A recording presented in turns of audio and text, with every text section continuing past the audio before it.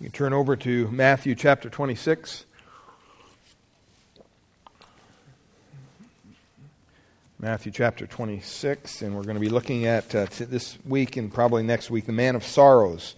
And speaking of Christ in the Garden of Gethsemane, and it's just a very heart-wrenching text of Scripture. It's hard to understand, to be honest with you, the sorrow and the grief that Christ went through on our account.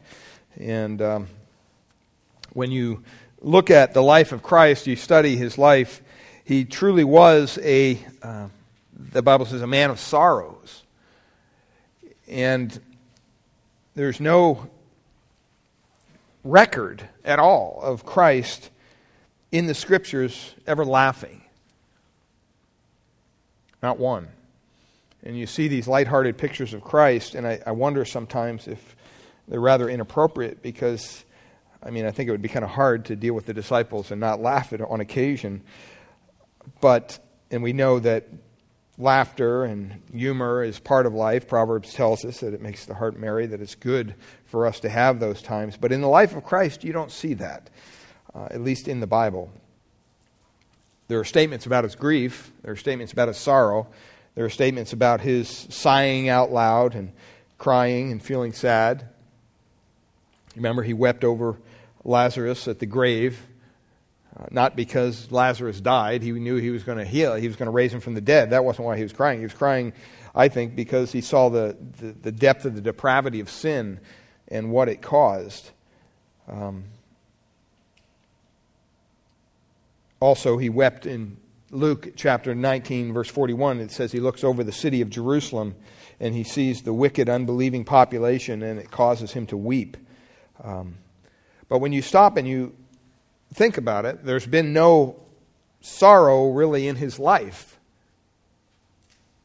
Usually if you think somebody's stricken with grief and sorrowful, boy, they've had a tough life. They had something hard happen to them somewhere along the line. But there was no sorrow of disease in Christ's life. There was no sorrow of unbelief. There was no sorrow of disobedience, clearly because he was God, or of ignorance or rejection. We don't see him touched by those kind of things. And yet, in the end of his life, we see him experiencing this horrific situation in the garden in Matthew 26. The Lord knew sorrow upon sorrow upon sorrow, but not because of the sin in his life, because he was perfect. But I think it was an accumulation. It was maybe a kind of like taking a microscope and just intensifying the amount of sorrow that we experienced because of our sin, and it was placed upon him who never ever experienced sin personally. And that's why it's hard to understand this passage at times, because him being God knew exactly what was going to happen in the plan of God, and yet he's petitioning the Father if maybe there's another way out of this. I would be open to that. And it's kind of profound, some of the statements he makes in this passage. And we find here that we stand and look at this God-man, 100% God, 100% man. We're fully aware that he is God, and yet we see him suffer pain as a human being. And sometimes that's hard to wrap our mind around. But I want you to follow along as I read the text for us out of Matthew chapter 26, beginning in verse 36. And I don't know if we'll get through all this today or not, but we'll try. Then Jesus went with them to a place called Gethsemane, and he said to his disciples, "Sit here while I go over there and pray." And taking with him Peter and the two sons of Zebedee, he began to be sorrowful and troubled. Then he said to them, "My soul is very sorrowful, even to death. Remain here and watch with me."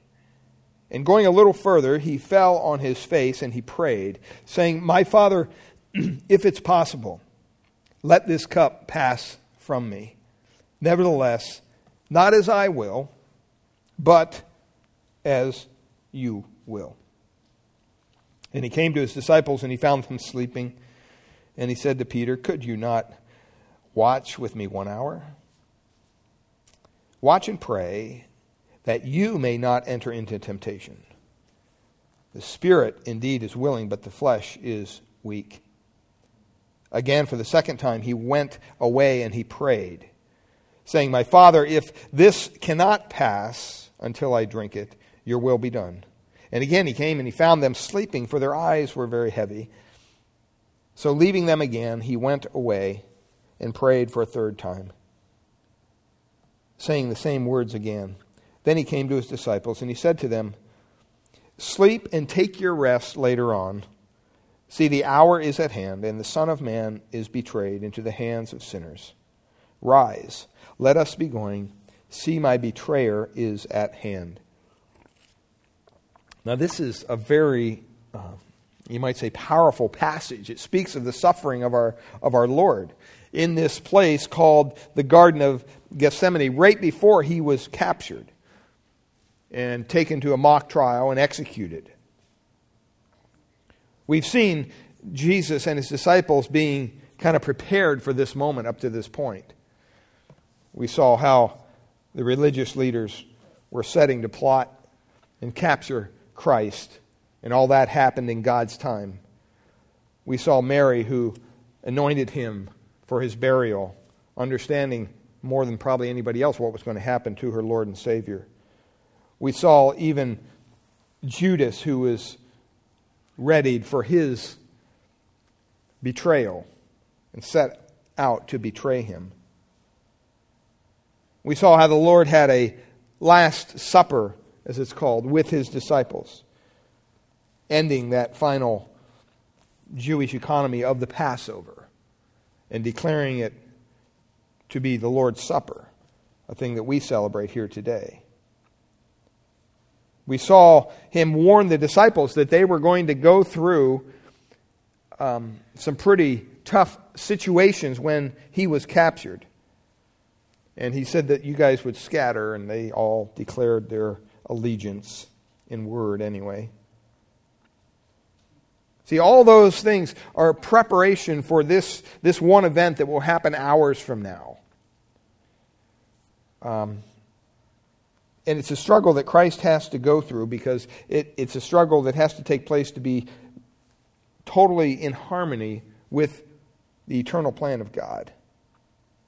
And finally, to defeat Satan and evil as we know it in this world. And so he uses this section of Scripture right before his execution as one last time to draw his disciples together and to teach them. That's really what he's doing here. He's teaching them a lesson. And the lesson basically is down in verse 41. He says, Watch and pray that you may not enter into temptation. The spirit is willing, but the flesh is what? Is weak. He wanted them to understand that by the time they left this garden area. He wanted them to see him in the midst of sorrow and struggle. And even in the midst of his own struggle, he used that as a way to teach his disciples what was just around the corner for them, and that they should not fall into temptation. So it's really a lesson on how to face temptation, how to deal with this. The Lord becomes a pattern, and he says, look at how I'm dealing with this. I'm being tempted to walk away from this cup that I have to drink of, this horrible situation that I'm about to encounter. But the Lord becomes the example here. Now, look at verse 36, just to kind of set the setting here and understand where we're at in the text. He says, Then Jesus went with them to a place called Gethsemane. That word "then" there is really intended to put us into kind of a chronological flow of things. It's a word of sequence. When is then? Well, after what just happened, now we're moving into a new event here. What had just happened? The Lord had stopped on the Mount of Olives, remember, to tell his disciples that, you know what, eventually you guys are all going to leave me. You're going to betray me. You're going to leave me. Judas is going to betray me. And they were going to forsake him. And they were going to, the word he uses would be, they're going to be scandalized, offended, trapped. And they were going to deny him, and they're going to run away from him. And their response to that was what? No, that's never going to happen. I mean, Peter's the one who vocalized it, but all the other ones chimed in as well. We would never do that. We'll die for you. Now remember, it's midnight Thursday, a little after midnight probably, the last week of our Lord's life. All the years, 30-some years of ministry are over. 3-some years of ministry, 30 years of life are going to be over pretty soon. The Galilean ministry, the Judean ministry, even the ministry over in Perea, east of the Jordan. It's all over. All the miracles, all the healings. Now he's come back to Jerusalem at the Passover, depending on your calendar, 30 or 33 AD, whatever you like there. And he had come not only to be in a Passover celebration, to celebrate that with his disciples, but we found out that he came to be the Passover lamb of all time. And so Thursday was the day to get ready, because that evening they ate the Passover. And so the disciples were making the Passover ready. And you think Thursday, it's a long day. I mean, there's a lot to do. And Thursday evening, they had a wonderful Passover meal together with their Lord. The meal is over. The final hymn was sung, the Hallel and the great Hallel. And they went out and they left the upper room. And Jesus gave them teaching before they left, that we saw over in the Gospel of John. And they've gone through the city of Jerusalem with all the people, the packing in with the crowds, and because of the holiday and the Passover and everything, it's like a giant festival at night. They probably go out the gate north of the temple, which would be the eastern gate, and they walk down the slope of the Temple Mount, across the valley of Kidron, and the brook is probably red. The water's probably red from all the slaughtering that's been going on in the temple, just filled with blood. And they start to make their way up to the Mount of Olives. And this is a familiar trail for them. This isn't some, well, where are we going? Do you know? He wanted to get away, and when they wanted to get away, this is where they would go. Out of the hustle bustle of the city, out kind of in the suburbs a little bit, across the way from the Temple Mount, where the Mount of Olives is, and people would put gardens there because they couldn't obviously have them in the city. There's not enough room. And it would be that garden of Gethsemane that apparently they were not, they were familiar with. They were very familiar with it. They'd probably been there several times. But they come to the Garden of Gethsemane. And it's going to be in that very place, in this very place that we're talking about right now, where Jesus was going to be taken prisoner just hours from now. It's imminent. It's any moment. But before that can occur, something else has to happen. There has to be a time of intercession with his Father. And the Lord uses that time not only just for himself, hey guys, get away from me, I want to go pray, but he uses that time as a time of instruction, as he always did with his disciples, the ones he loved. He was always trying to instruct them. And it gives us some insight on how to deal with temptation in very severe cases. Now he says there that it says he came to a place called Gethsemane. That word literally means olive press. We were over there, we saw several olive trees just up on the Mount of Olives. There's not as many, obviously, as there were back then, but there are some. And, you know, they use these olives, and Gethsemane means olive press. And it was obviously on a hillside. We don't know who the garden belonged to. But back in John 18:2, it says that Jesus went there often with his disciples.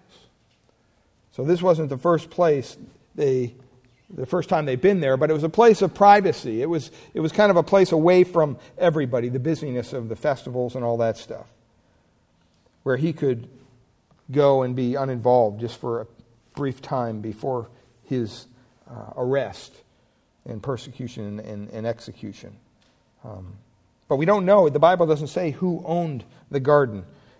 And it seems like there's nameless people throughout the life of Christ who give him certain things. right? Whether it's a house to stay in or whether it's a donkey or whether it's this or whether it's that.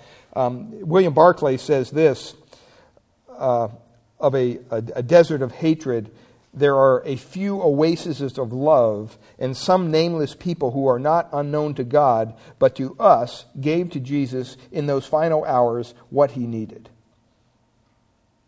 So whether it's somebody lending him a colt to ride in, an animal, or a house, or here a garden to stay in, we don't know who it was, but God knows. And so he brings his disciples to this place, and he says to his disciples as they're entering the garden, and this is important to understand, sit here while I go over there and pray.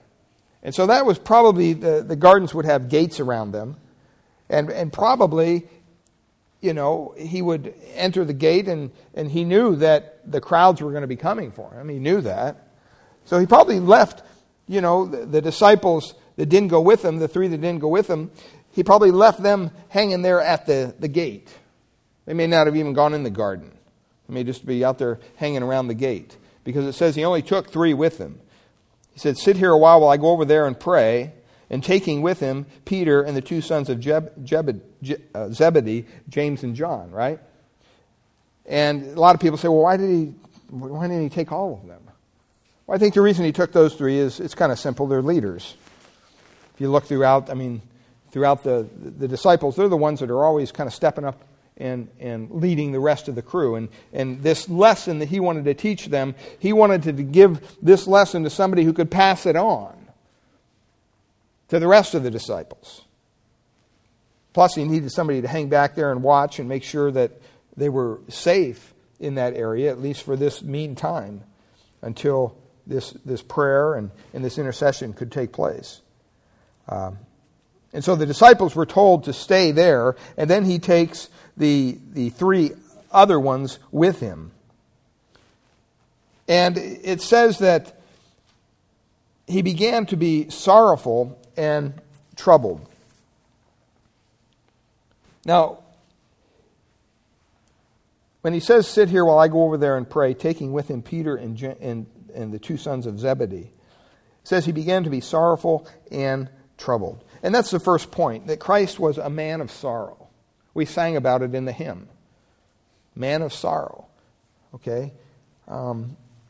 It's very important to understand that Jesus Christ wasn't some jovial jokester in his life. As I said before, he was very serious-minded. Everything he did with a purpose. Every word he spoke had a purpose, had a divine reason. And, the Bible says the similar things to us, that, we need to sometimes be careful of our behavior. We have to be careful of the words that we speak. Because, you know what? It could be offensive to somebody. It could hurt somebody. Who knows? You may not even know it.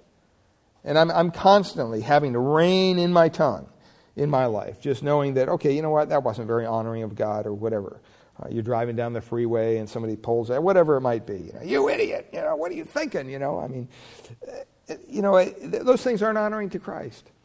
And Christ never did anything like that.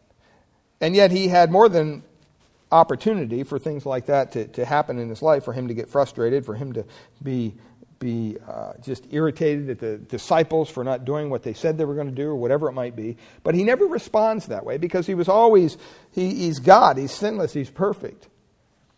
But he tells them in verse 41, he says, watch and pray, be on alert, and spend your time in prayer. Okay, is basically what he wants them to understand. And you say, well, why was Christ so filled with sorrow? All you have to do is look at Isaiah 53. If you look at Isaiah 53, just turn back there with me briefly, and you'll see very clearly why he was a man of sorrow. When you had this kind of a weight hanging around your neck your whole life as a human being, he was a human being, but he was fully God as well, sinless in every way. But it says in Isaiah 53,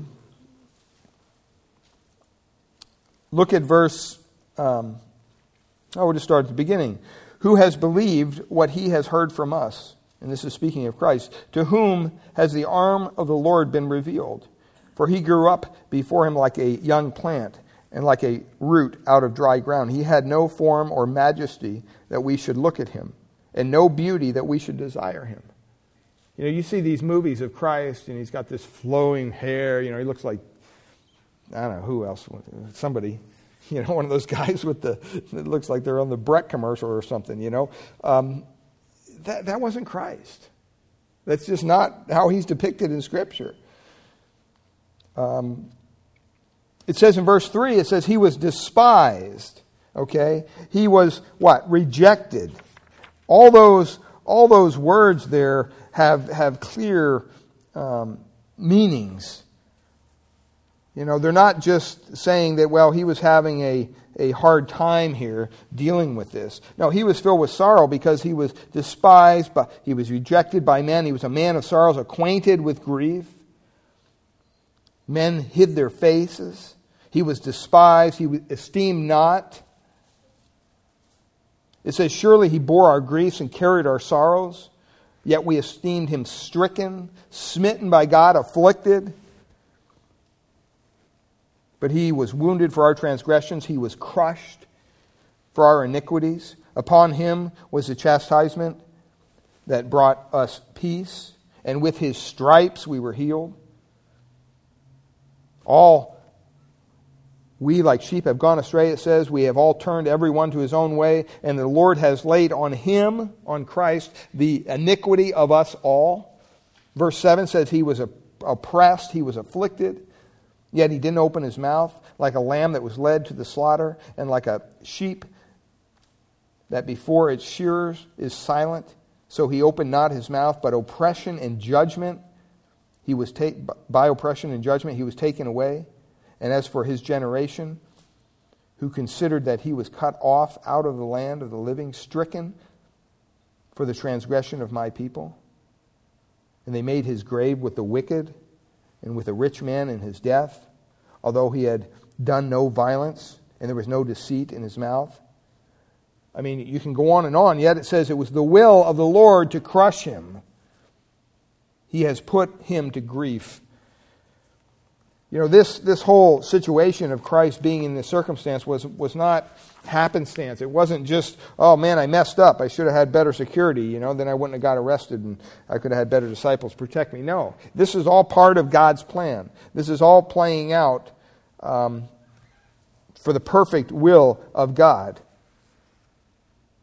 Now, when he says there, I'm going to go and I'm going to pray, all right, this isn't just the normal word for prayer. It's really a intense word. And it's used when people are in circumstances where they find themselves having to cry out to God from a very tough situation. So he says, I'm going to go talk to God. I'm going to deal with my Father. And I'm going to pour out my heart to him. And so he leaves his disciples, with the exception there of Peter, James, and John. And he goes a little further there, it says. And then in verse 38, it says, then he said to them, my soul is very sorrowful, even to death. I mean, I read that and I'm thinking, okay, maybe somebody on death row would feel maybe a tiny portion of what Christ is about to go through, knowing that at any moment they're going to come down, they're going to take you in chains to a room, and they're going to inject you or hook you up to electrodes and basically kill you, execute you. I mean, if that awaited you in the next couple hours, I mean, can you imagine what would be running through your mind? See, I can't even imagine that. I can't think that way. I mean, I'm sure you'd be thinking of your family. You'd be thinking, boy, what if I just wouldn't have done this, or if I wouldn't have done that. But in the situation Christ finds himself in, it's a perfect plan of God. It's not a situation he finds himself out in because of his own sin or because of something else or because of that. No, he's willingly embracing this. And so he takes Peter, James, and John with him because they were the leaders of the group there. And it says he went a little further. He says, remain here and watch with me. he asks his little leadership team to kind of come with him, and then he says, you know what, I want you guys to hang out here and kind of watch with me, pray with me. Be alert. Understand the situation, what's going on here. I mean, they should have gotten it. They should have understood it, but they had no clue. They really didn't. I mean, how many times has he gone over, look, I'm going to be betrayed, I'm going to be handed over to the religious leaders, I'm going to be executed, all this stuff, and it just seems to go right over their heads. And so here, he's crying out to them, and he's saying, hey, stay here and watch with me. And then it says in verse 39, and going a little farther, he fell on his face and prayed. He fell on his face and he prayed. I mean, I know that he didn't take Peter, James, and John with him because he needed them there. I mean, he was God. He's the Son of God. No, he took them because they're the leaders, and he wanted them to stay alert and watch what he goes through. And so maybe he goes 30, 50 yards beyond them. Luke says it's a stone's throw. We don't know how far it was exactly, but it was far enough to see what was going on with him. So he wanted them to be able to see this and experience this with him.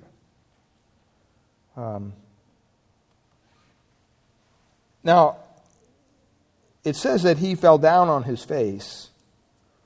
Okay? That's a position of humility.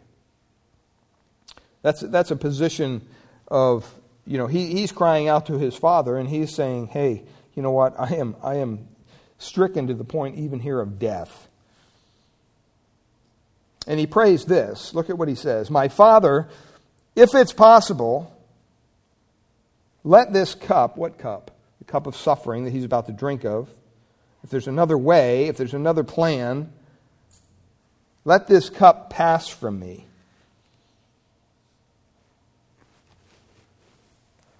I mean, can you imagine, here you have the Son of God, the sinless, perfect Son of God, but I think in the same place you also have the devil.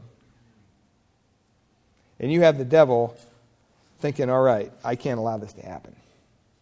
I got to figure out a way to, everybody thinks, the devil wanted Christ to die. No, I don't think the devil wanted Christ to die. Once he died on the cross, then he tried everything he could to keep him in the grave, but that couldn't happen. But see, that was the turning point for Satan, for all of hell that's against Christ, is when he actually went to the cross, was able to go to the cross, give up his life, and take upon the sins of the world and die. That was the turning point. Then it's like it's pretty much game over for Satan and his minions. So up to this point, I think Satan is trying everything he can. He's pulling out everything out of his arsenal to tempt Christ to somehow bypass this situation.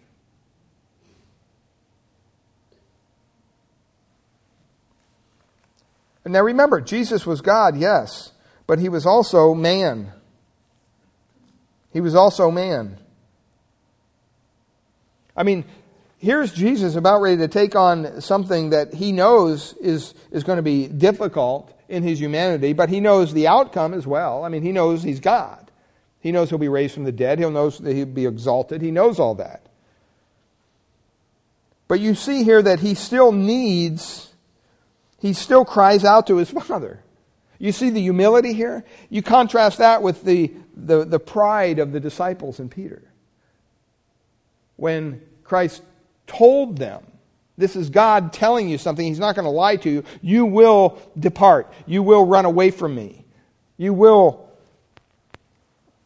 grow weak and run and hide. You won't have one having to do with me. And they all said, no, that's not going to happen. Guaranteed. We'll die with you, Jesus. I mean, how prideful that was. And yet here you see this humility in Christ. And I'm not saying that in his humility or in his humanity, I mean, you have to understand, are you saying that he was weak in his humanity? Yeah, he was. Because he was human.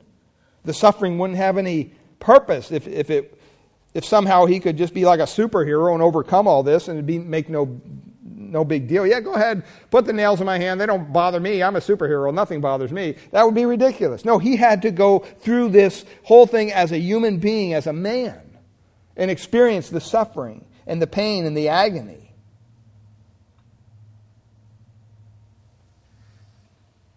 Sinful, fallen humanity will not acknowledge its own weakness. But unfallen, sinless humanity here in Christ clearly acknowledges it. Peter and the apostles, oh, no, that's not a weakness we have, Jesus. Not at all.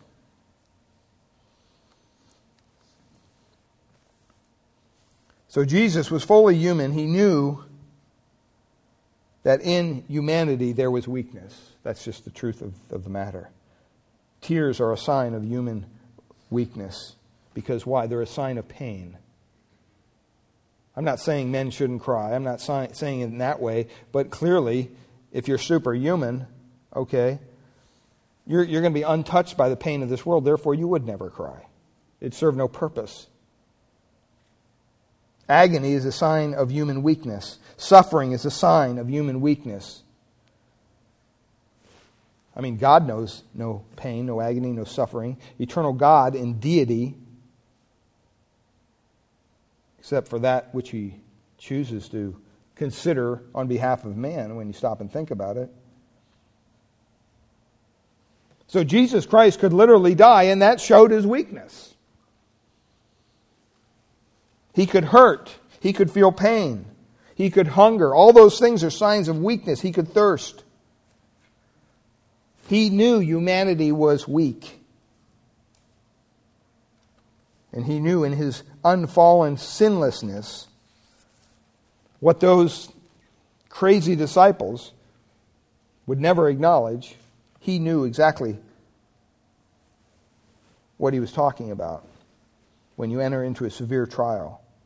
And if you're human, you have to be careful. And you have to look to God. There's no way you can just pull yourself up by your bootstraps and get through it. See, they flunked that test, but He passed it. He passed it. In Hebrews chapter 4, verse 15, it says, we have not a high priest, speaking of Christ, who cannot be touched with the feelings of our infirmities, but was in all points, what's it say? Tempted, right? Like as we are, yet without sin. Christ went through a lot more, really, than a lot of us go through in our lives as a human being. And so here, you have to understand, when you go to the Lord Jesus Christ with your needs, you're not talking to some high priest who can't even relate. You know, just in another world. No, you're talking to somebody who's been touched with the feelings of weakness. He knows weakness. He feels that infirmity. He's touched with the feelings of infirmity. He knows what it is to experience human weakness. Not with sin, obviously, because it says yet without sin, but it's still weakness. And when He went to that cross and in that garden and all the suffering and the sorrow and the grief in His life, everything He experienced as a human being, Satan has Him kind of where he wants Him. Hey, if I can get him to think there's a way out of this somehow, I can maybe tempt him to change course. I mean, Satan tried that once before with him. Didn't work, but he tried it. See, to me, that shows me the determination of Satan himself. See, he's already gone down this road with Christ once, trying to tempt him to do certain things, and Christ answered with Scripture and came out of it victorious, right? It was still a trial, it was still a temptation. Actually, the angels had to come minister to him. And I mean, it shows me that Satan doesn't give up in our lives. Satan knows what best tempts us, what sins we easily give into. I mean, it's my understanding, there's not a whole lot that Satan has to do for most of us. We just kind of fall into it by ourselves, you know what I'm saying? We live in such a fallen world, there's sin all around us. You don't have to work too hard to find it, if that's your intent. But once in a while, you get on a victorious kind of a path in your life, and you're living pretty good, and you're living strong spiritually and everything, and all of a sudden, you might feel a little prideful. You might feel like, wow, I'm doing pretty good. But Satan knows where exactly to come back and hit you at the right time, to have you fall once again into sin. See, Jesus' ministry began and ended with a severe temptation. That's what the Bible says. You go all the way back to Matthew chapter 4 and you find Satan after the 40 days of feasting or fasting and all that. He comes. How many times did Jesus go to pray here? Here, 3 times. How many waves of temptation came to Jesus? 3. I don't know. But I think that it's important to understand that in Ephesians chapter 6 it says, take the sword of the Spirit, praying always.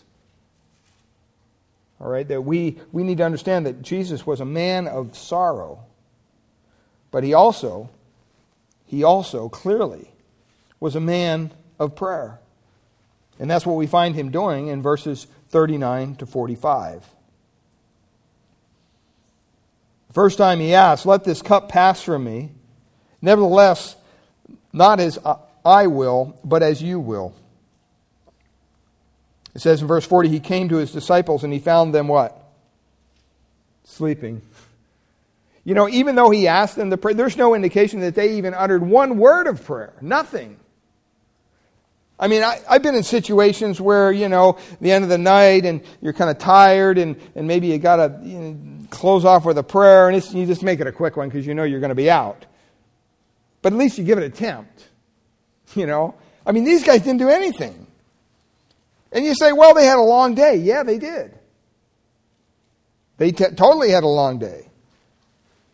They've been up all day preparing for the Passover, eating the Passover. Their stomachs are full. They ate the whole lamb they had to before the next morning. So all that's gone. That's in their body. I'm sure that, plus it's past midnight. I don't know what your clock is, but past midnight I don't do too well anymore.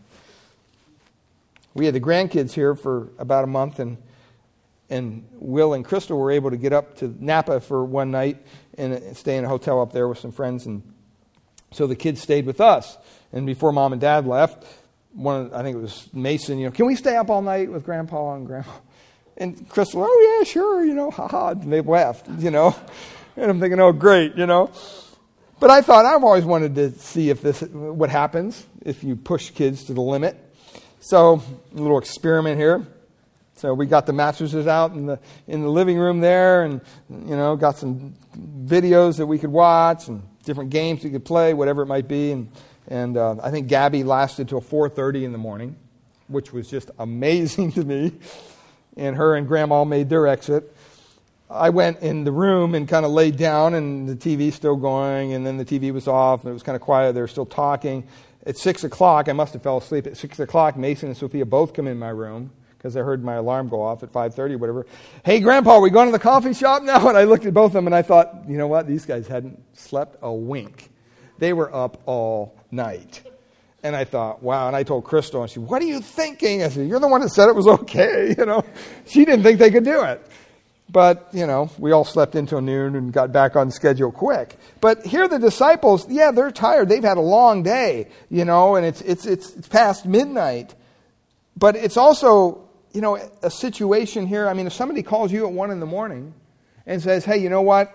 I just had a heart attack. I need a ride to the ER. Can you come over and you're not going to go, hey, pal, it's 1 o'clock in the morning. No, thank you, and hang up. No, you're going to get up and you're going to understand the seriousness of the situation and go help your friend get to the ER or whatever you have to do. You could be dog tired and you're still going to do it. These guys had no indication of urgency here at all. They were just tired. It says he found them sleeping, and he said to Peter, so could you not watch with me just 1 hour? Which gives an indicator that's kind of how long this was.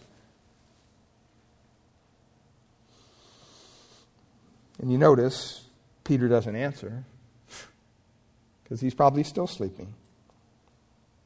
Verse 41, watch and pray that you may not enter into temptation. And here's that lesson. The spirit is willing, but the flesh is what? Weak. Right? Do you ever wonder why prayer is such a hard activity for Christians to do? I mean, it is for me. It's just difficult. It's difficult. I mean, you pray over food, and you pray at the end of the day or the beginning of the day, and you pray throughout the day, certain situations.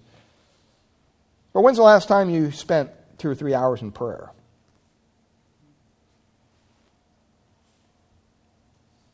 When's the last time you spent 10 minutes in prayer?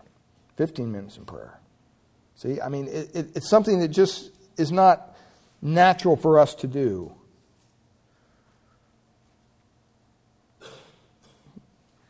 So he says in verse 42, it says there, so again, for the second time, he went away and he prayed. And look at what he says this time. He says, my Father, notice who he's praying to each time. If this cannot pass unless I drink it, this cup of suffering, your will be done. These are the thing I notice about Jesus' prayers here, at least what's indicated here in Scripture, these aren't things they're some big, lofty prayer. They're pretty practical prayers, aren't they? I mean, sometimes I think when we go to prayer, we think that we have to kind of almost, we speak a different language or something. Oh, Heavenly Father. Our voice gets lower and, we become all, religious. And I think what I see here between Jesus and the Father was, he's just crying out. He's just bearing his soul. He's just sharing what's on his heart. I mean, God sees it anyway, right? God sees your heart.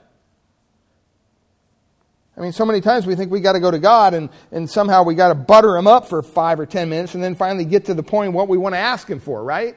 I mean, that's what we do. God, I know you can provide you own the cattle on 1,000, and by the way, Lord, I'm a little short this month, so if you could help me out, I'd appreciate it. He knew that's all you wanted. Let's be honest when we go before God. Let's not try to put on a ruse. Let's not try to be somebody we're not. But he says, my Father, if this cannot pass unless I drink it, your will be done. Your will be done. And I'm going to kind of summarize these prayers here a little bit at the end of the message. But I think that's an important thing. He just said, hey, if there's no way out of this, okay, that's good to go.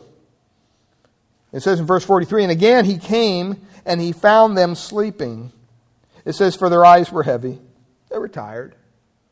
That kind of shows the compassion, the mercy of the Lord. He understands that. He knew they were going to fall asleep. Right? Remember, this is a lesson for them. He knew they were going to fall asleep. But he still asked them not to, but they still did. Verse 44, so leaving them again, it says he went away and prayed for the third time, saying the same words again. He was a man of prayer. He was a man of prayer. He was a man that understood in his humanity, he needed to kind of talk to the Father here. That this was going to be a very difficult time in his life, that he was about to undergo all the horrific thing we're going to find out here toward the end of Matthew.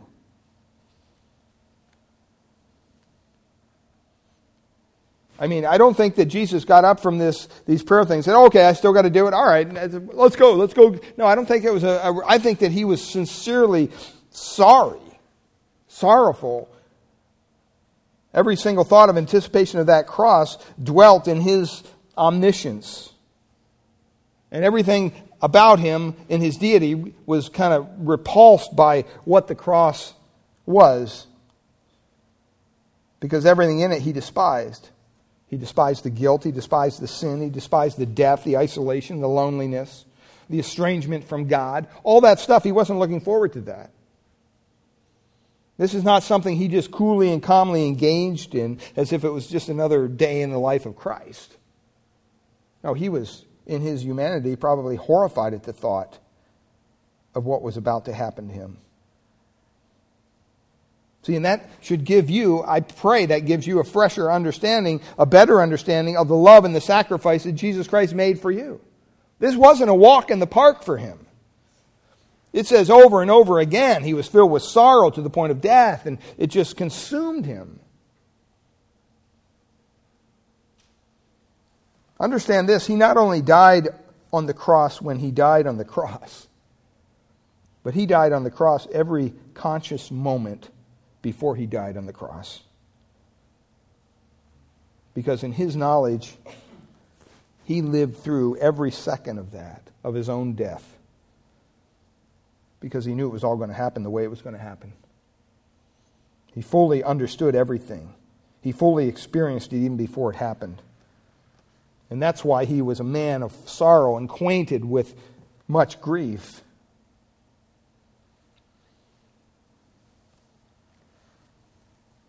And so we see that Christ was a man of sorrow, a man of prayer.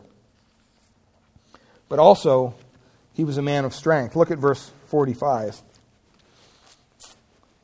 It says, "Then he came to his disciples and said to them," and they're still sleeping, by the way, "Sleep and take your rest later on."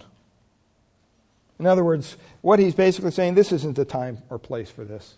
Sorry, but it's not.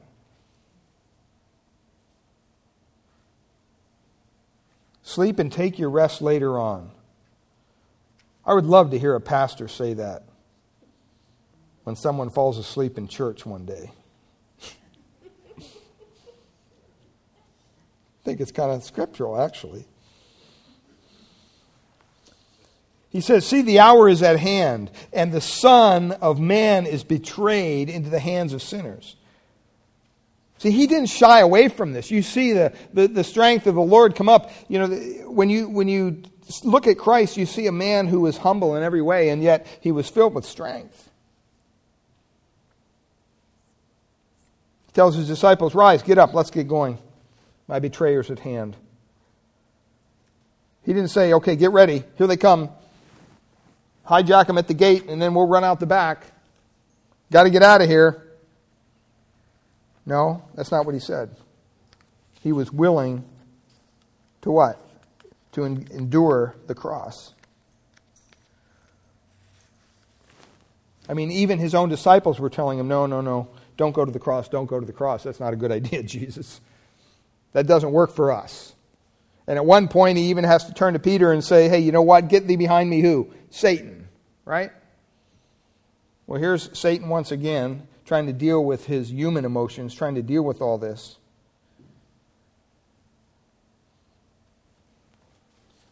When he says that he's exceedingly sorrowful to start off this text, he's speaking the truth. The Bible tells us that he was so upset physically in his humanity that he literally, his sweat contained droplets of blood.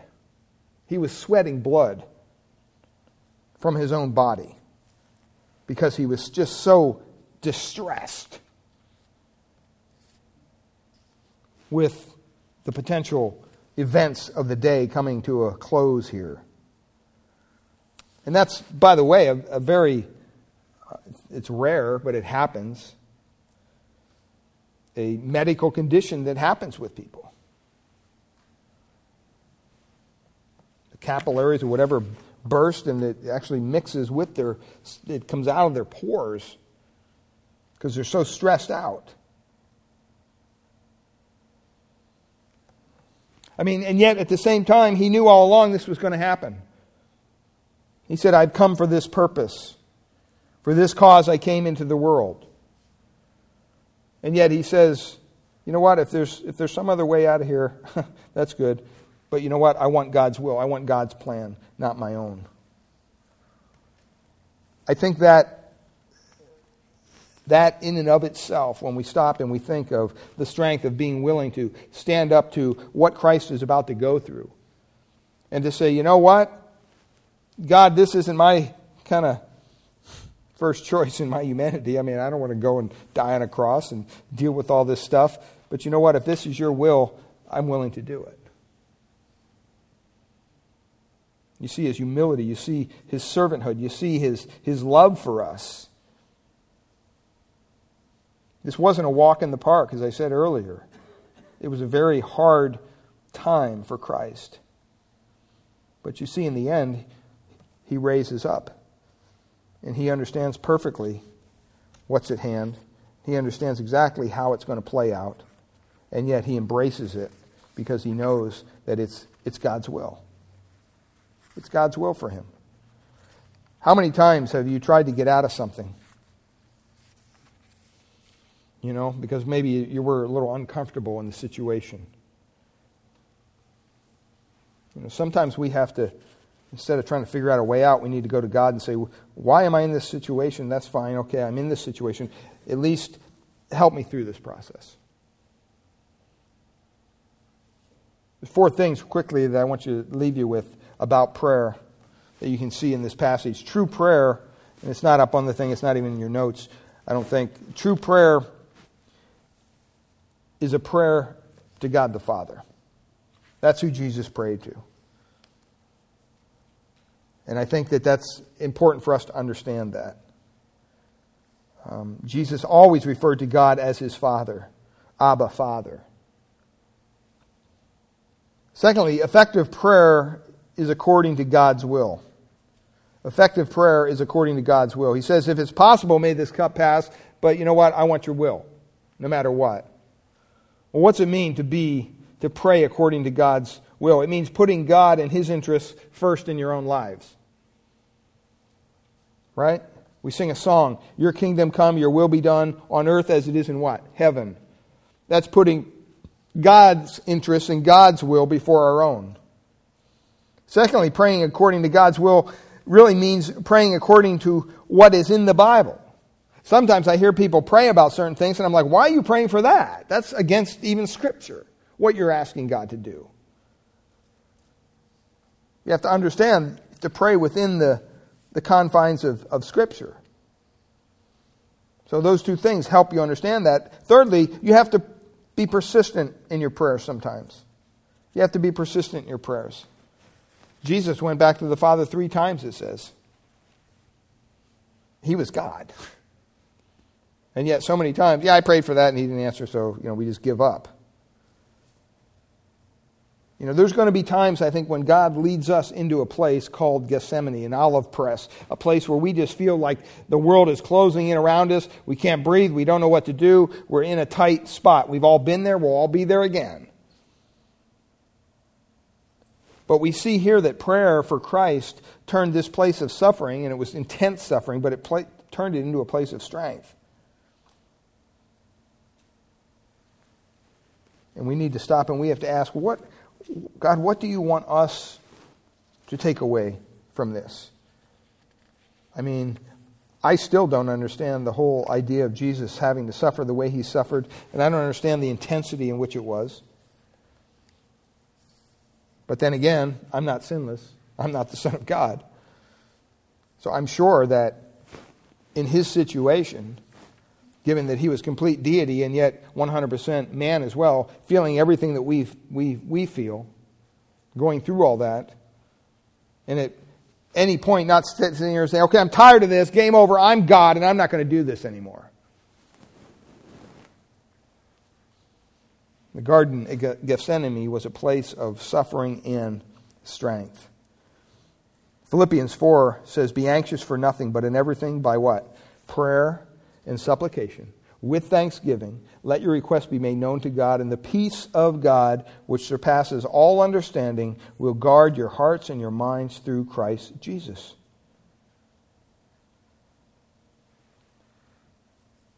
Hebrews 7:25 says, therefore he is also able to save to the uttermost those who come to God through him, since he always lives to make intercession for them. I don't know about you, but it helps me sleep a little bit at night knowing that Christ is interceding for me. Because frankly, sometimes, I just mess things up to the point where it's like, wow, what in the world's going on here? I thank God that He's got my back. He's got it covered. He's willing to embrace me despite my failings and my faults and my sin. Not because of who I am, but because of who His Son is, and because I've come to trust in Christ for the forgiveness of my sins. And that same thing is available to everyone here in this room. I pray that you would look at Christ as someone who, he went through this time of suffering, and it was horrific in His life, and yet He did it for you. He did it for me. He did it because He loved us. And can we say the same thing when we serve Him? Do we do it because we love Him, or do we do it because it's expected of us? Or it's just the thing we do? What motivates us? Father, we pray this morning, Lord, that you would speak your truth to our hearts. Lord, we thank you that you're a God who loves us and gave your only Son for us. Father, we thank you for the suffering that Christ went through on our behalf. Lord, we can't really fully understand it, but you've given us just a glimpse of some of the pain and the anguish. Lord, we can't imagine someone who has never even entertained sin at all, and yet upon Him all the sin of all the world was placed. And Father, having the knowledge of knowing how you're going to die and what's going to happen in that process and when it's going to happen. Being with your close friends, knowing that one of them will betray you and the other ones will run from you. And yet, we see the majesty and the glory and the strength that Christ had, even in His humanity, in the end when He faced the cross and He willingly undertook the Father's plan of redemption for all of us. So for that, we're very thankful, Jesus, that you did go to the cross, you did die, that you were raised on the third day, that you came to give us new life, that you came to offer us the forgiveness of sin. The Bible says there's no name, no other name under heaven whereby we must be saved other than the name of the Lord Jesus Christ. Because nobody else has done what He's done for us. And so we pray that you would just make that truth work its way deep into our hearts. As we leave this place today, I pray that we would be reminded of the lost and dying souls that are around us each and every day, that we would be willing to share with them the life-saving gospel of Christ, the message of hope that the world needs to hear, a message of grace and forgiveness and love. It's only available through Christ. If there's any here today who's yet to put their faith, their trust in Christ, I pray that they would cry out to you, be merciful to me, a sinner, Lord.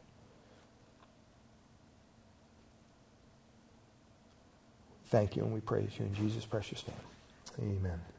Amen. Let's stand together, and we'll close with a song.